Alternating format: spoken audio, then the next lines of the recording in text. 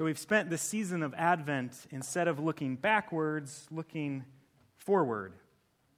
Not waiting for the Messiah to come the first time, reading those great old prophetic texts in the Old Testament, waiting for Jesus to one day be born. Instead, we've jumped ahead to where we are, knowing Jesus has been born, came, lived, died, rose again, ascended to heaven. But remembering we still wait for Jesus to one day come again. In the busyness of our lives, especially in this season, it's 3 days till Christmas. I don't know what all's on your to-do list, what's still on your shopping list, what you have to wrap, what you have to pack, everything else you have to do, prepare, cook. In all the busyness, it's easy to forget we're waiting.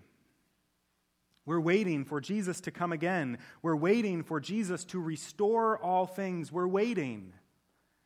And this is our hope, that Christ will come again, will make all things new and whole and right and good. So we set aside this season of Advent to remember that waiting, the waiting that shapes our lives, each day of them. And we've set aside this time to look at the letter 1 Thessalonians that Paul writes to these early Christians, the oldest piece of the New Testament that we have, to remember how we wait for Christ to return. As we've made our way through this book, we've come to see all the different ways that our waiting is shaped as we look forward to the day when Christ comes again. And we're going to continue that this morning as we jump back into 1 Thessalonians and come now to the 4th chapter. So as we open the scriptures together this morning, I want to invite you to take a moment to set aside all of the urgent things on your mind and focus in on the important thing, the word of Christ to you this morning. So let's listen together.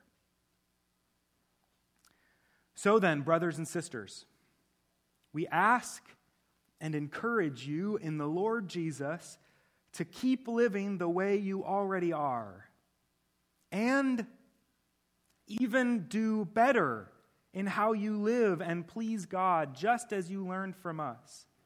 You know the instructions we gave you through the Lord Jesus. God's will is that your lives are dedicated to Him. This means that you stay away from sexual immorality and learn how to control your body in a pure and respectable way. Don't be controlled by your sexual urges like the Gentiles who don't know God. No one should mistreat or take advantage of their brother or sister in this issue. The Lord punishes people for all these things, as we told you before and sternly warned you. God didn't call us to be immoral, but to be dedicated to Him. Therefore, whoever rejects these instructions isn't rejecting a human authority, they're rejecting God, who gives His Holy Spirit to you.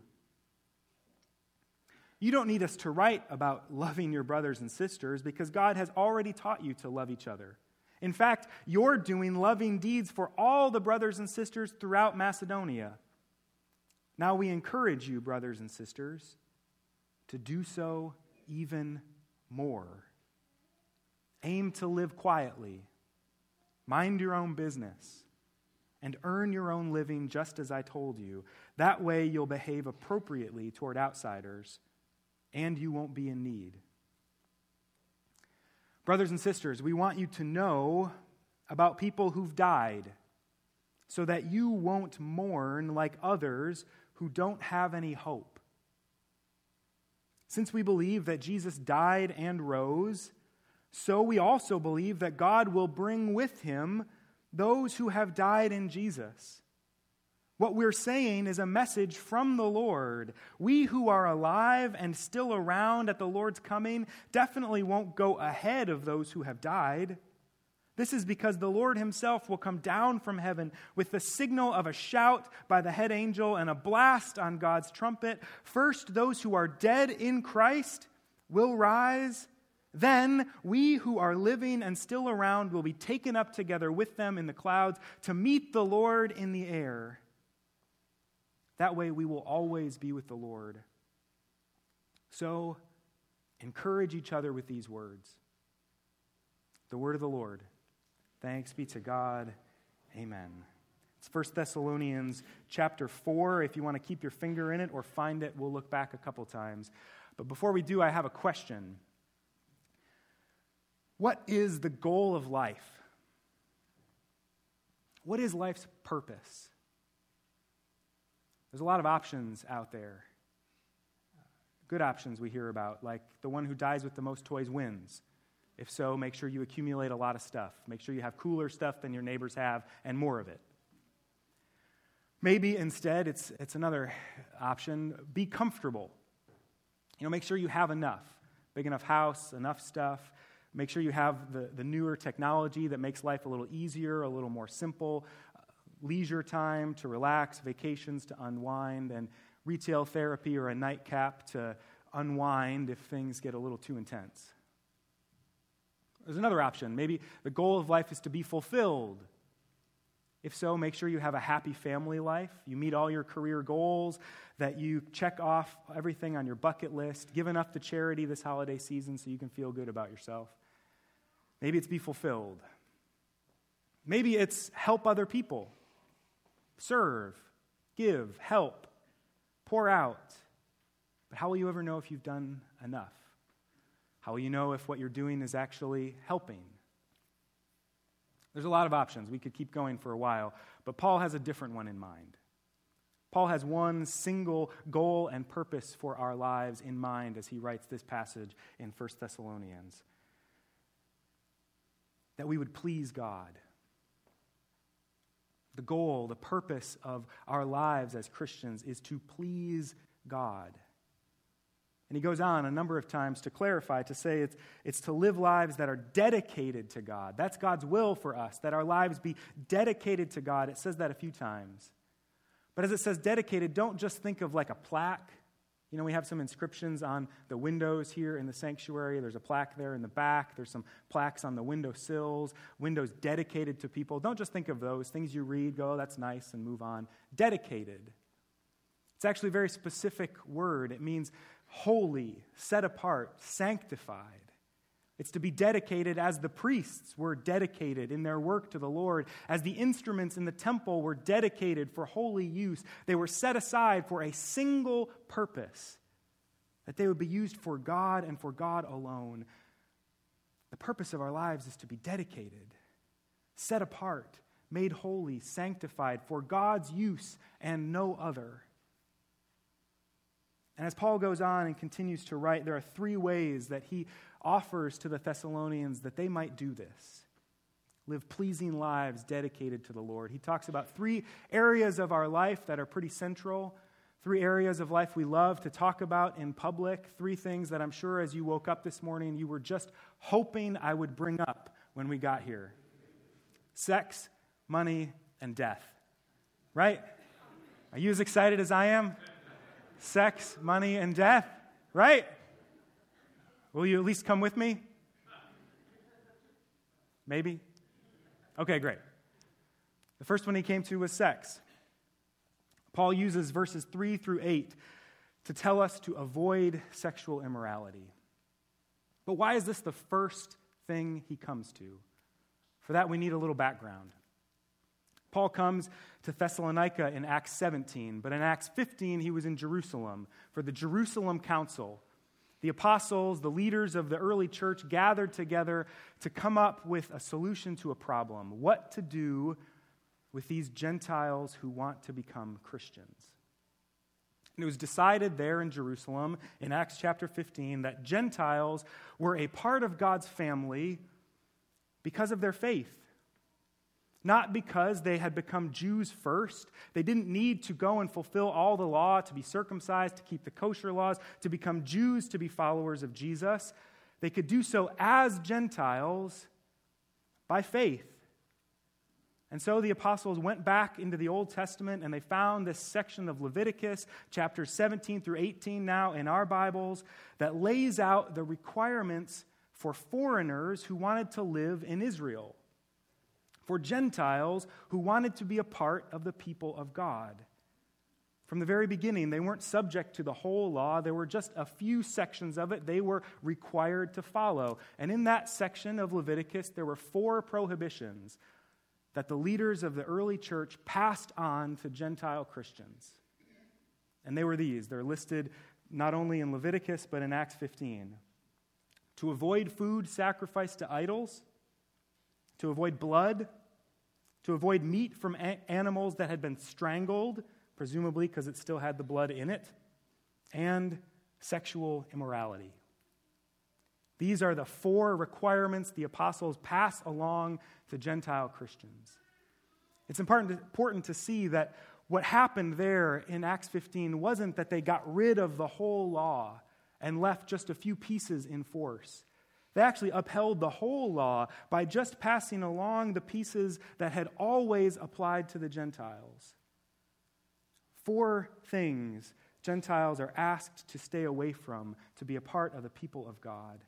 And so Paul leaves that meeting in Jerusalem with a letter from the church in Jerusalem, signed by James himself, the brother of Jesus, returns home to Antioch, and then soon begins his missionary journey with Silas and Timothy that leads him shortly to Thessalonica, presumably with this letter in hand.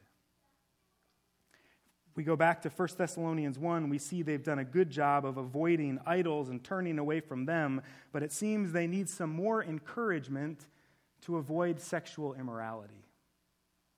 And so Paul lists this one first. It's important to see that this isn't just coming out of nowhere. That Paul isn't just harping on this because of his Victorian repressionist values. This is one of the 4 things that Gentiles were asked to stay away from. Avoid sexual immorality. Jewish sexual ethics are actually underscored and passed along to Christians, to the Thessalonians, to us. There are debates about what pieces of the Old Testament are still in force. Why do we follow some things and not others? How do we decide all this? This is what decided this. Acts 15, the apostles said, Gentiles must follow these sections of the law as they've always been asked to. Jewish sexual ethics remain in force for us. In the broadest sense, what this word means here is sex outside of marriage. But Paul gets into some more detail, asking us to control our bodies. To control our bodies in a pure and respectable way. Pure is the same word as dedicated above, in a holy, dedicated way, given to the Lord.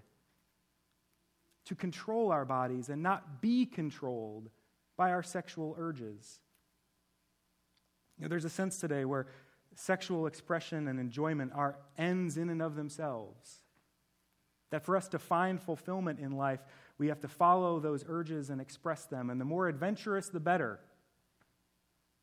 Sex has become a moral free-for-all. And the only rules are not to repress any desire within you and not to take advantage of anyone else. And thankfully, that second one is still there.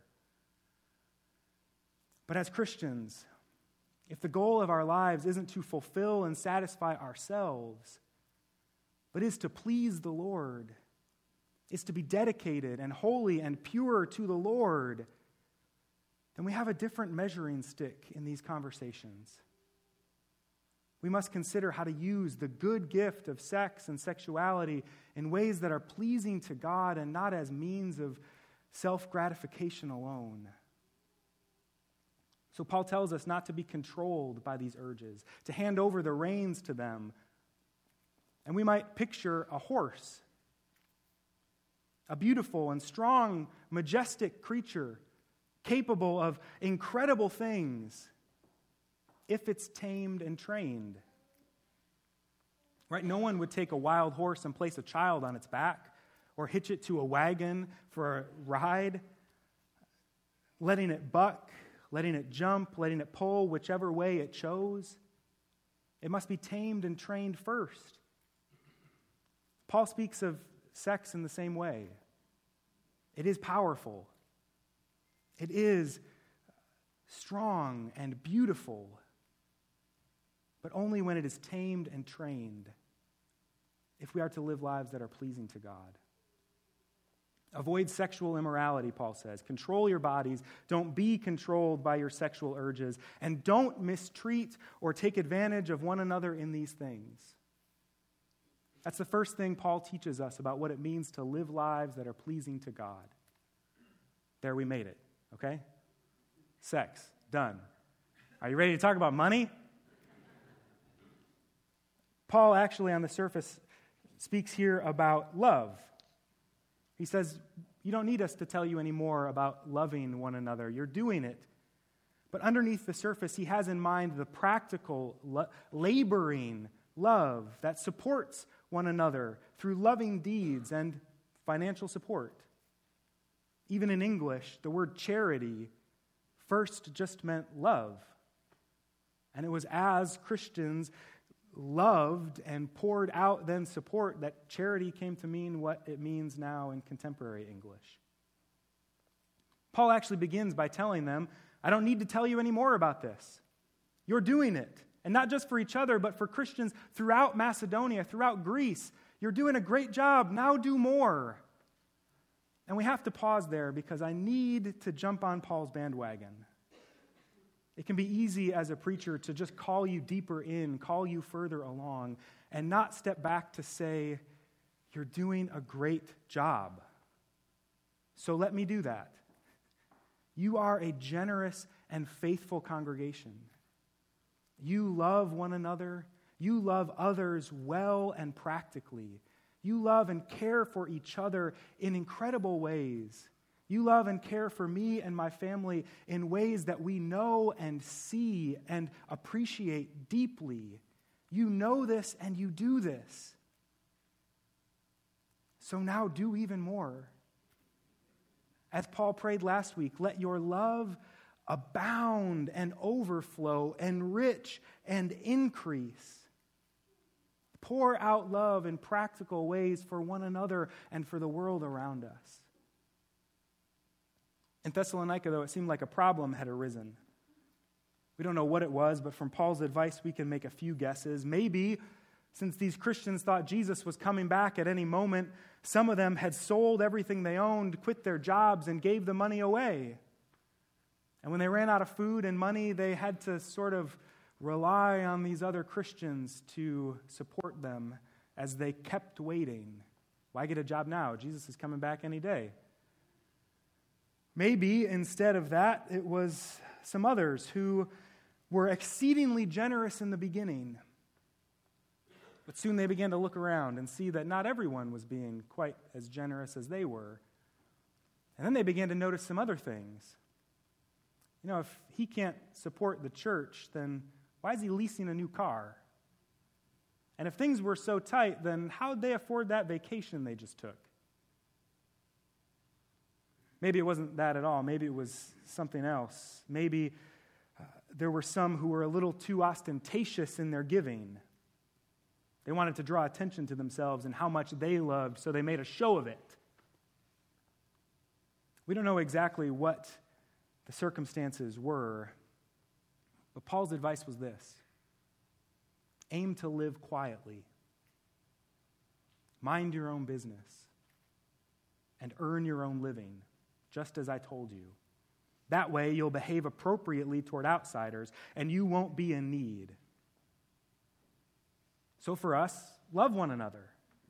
Be generous. Be radically generous. Be more generous than you knew you ever could be or seemed reasonable, but do it quietly. And as you do so, mind your own business, figuratively and literally. Figuratively, don't get so nosy about others' finances and what they're giving and how. And also literally, mind your business. As Paul says in a moment, earn your own living. Support yourself that you're not an unnecessary drain on the rest of the church's love and charity and giving. Earn your own living, that it won't be necessary for the church to support you as well, and that you can contribute to the needs of others. This is how we can use our livelihood, our finances, our love in a way that is pleasing and dedicated to God. Give generously, do it quietly, keep working. I have a friend who's preaching this passage this morning as well, but they're in Ontario and in a farming community. He's asking his congregation, if you knew Jesus was coming back tomorrow, what would you do today? And one of the things he's going to tell them is they should go out and milk the cows.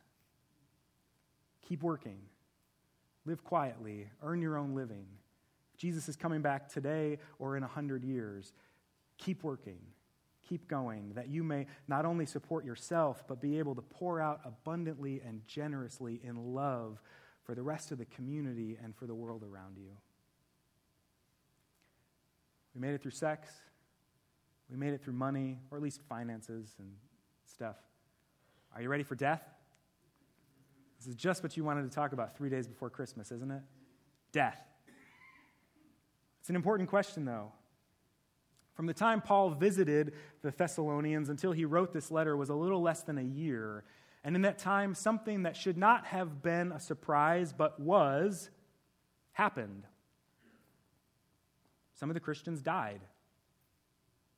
And with those deaths came new questions.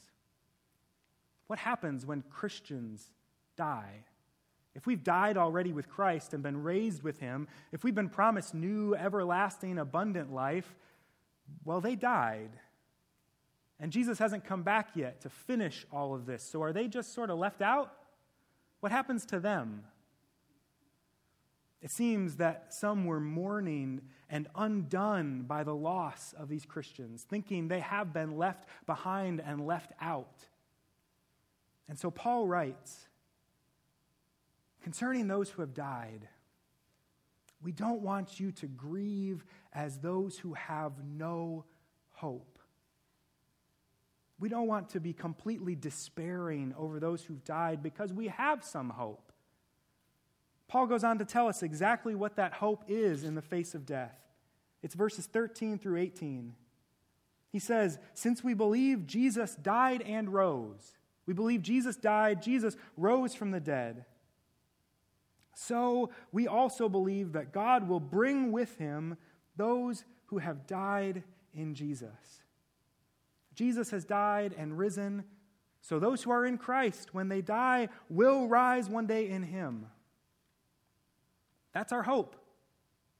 That's our hope as Christians. That's the hope that leads and guides us, that we are united to Jesus. And so in dying and in rising, we're united to him. Because we're united to him and he rose, we too will rise. Jesus will come someday. The dead who are in Christ will be raised up to new life, and those who are still alive will be taken up with them in the clouds to live now with Jesus forever.